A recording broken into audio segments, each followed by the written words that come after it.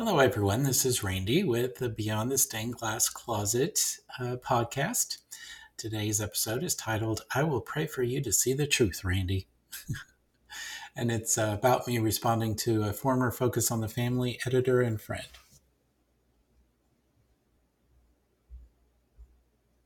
An old friend who used to edit a youth magazine for Focus on the Family left a comment on one of my Instagram posts concerning the Club Q shooter.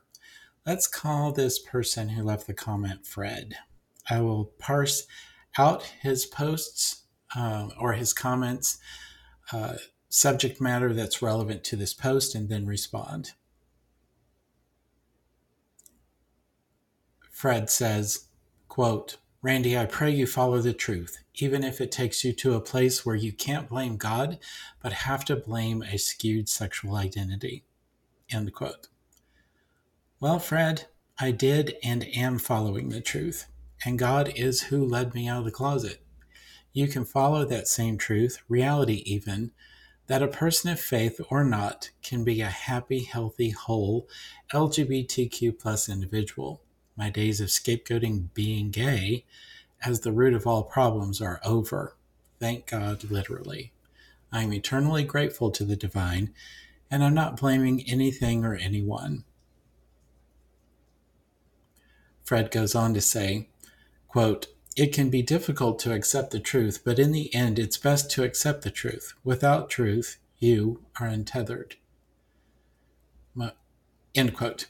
My response to that was, well, rude.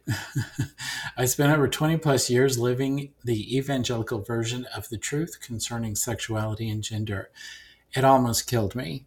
It killed a friend, and it caused a lot of destruction for many, many others in myriad of ways. I am more grounded than I have ever been. Now, Fred, you don't know me better than I do. You are not my elder in the church or in life. No need to be condescending and make rude assumptions. Fred goes on to say, quote, Randy, I am 56 years old. You may not care, but I've prayed for you, Randy, more than I've prayed for any other human on earth. You have made me a better man, and so I've been compelled to share my words to the Lord more hours than for any other person. My simple prayer, that you're in right relationship with the Lord. End quote. My response is, I am 54. Why would I care or not care about your age? I think that's an indication of your underlying feelings. Is it possible you see me as an adversary and come to this and your other comments on Instagram projecting that dynamic? I don't see myself as your adversary, just an old, possibly former friend. Which isn't a mean statement. It's all okay. It's been well over a decade since we worked together. Now back to the point. I didn't know I had that kind of impact on you, but what you got in the past was someone who was manifesting my voice and conclusions, but full of self-loathing.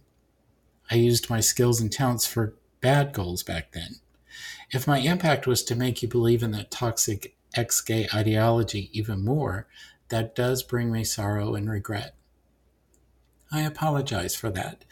And to your past readers, even if you do not see the need for my apology.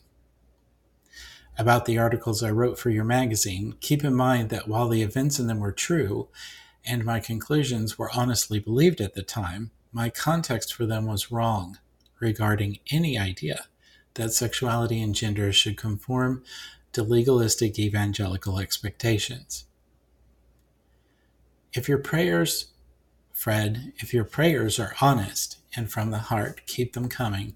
I love honest prayer. I will take all the positive vibes I can get. If they are with a specific agenda, though, keep in mind that God has already answered your prayers, just not in the way that you hope for. Maybe God has brought me to you to impact you once again positively, affirming LGBTQ plus people for who we are and who we love is okay. I respect your heart, Fred.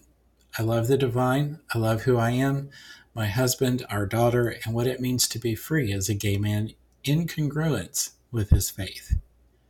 If you want resource recommendations, feel free to comment below or send me an email or message. Have a good day, Fred.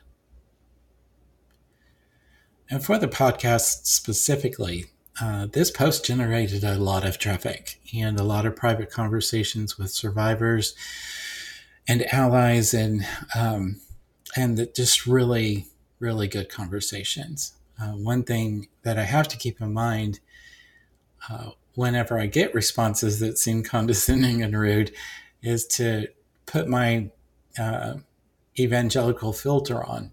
And that's why I could respect Fred's heart.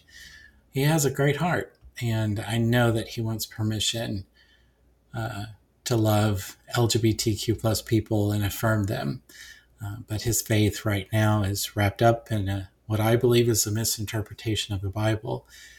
But once he gets to the right resources and evaluates them, I am confident that he will become an ally in the future. Anyway, much love to you all. You have a great day.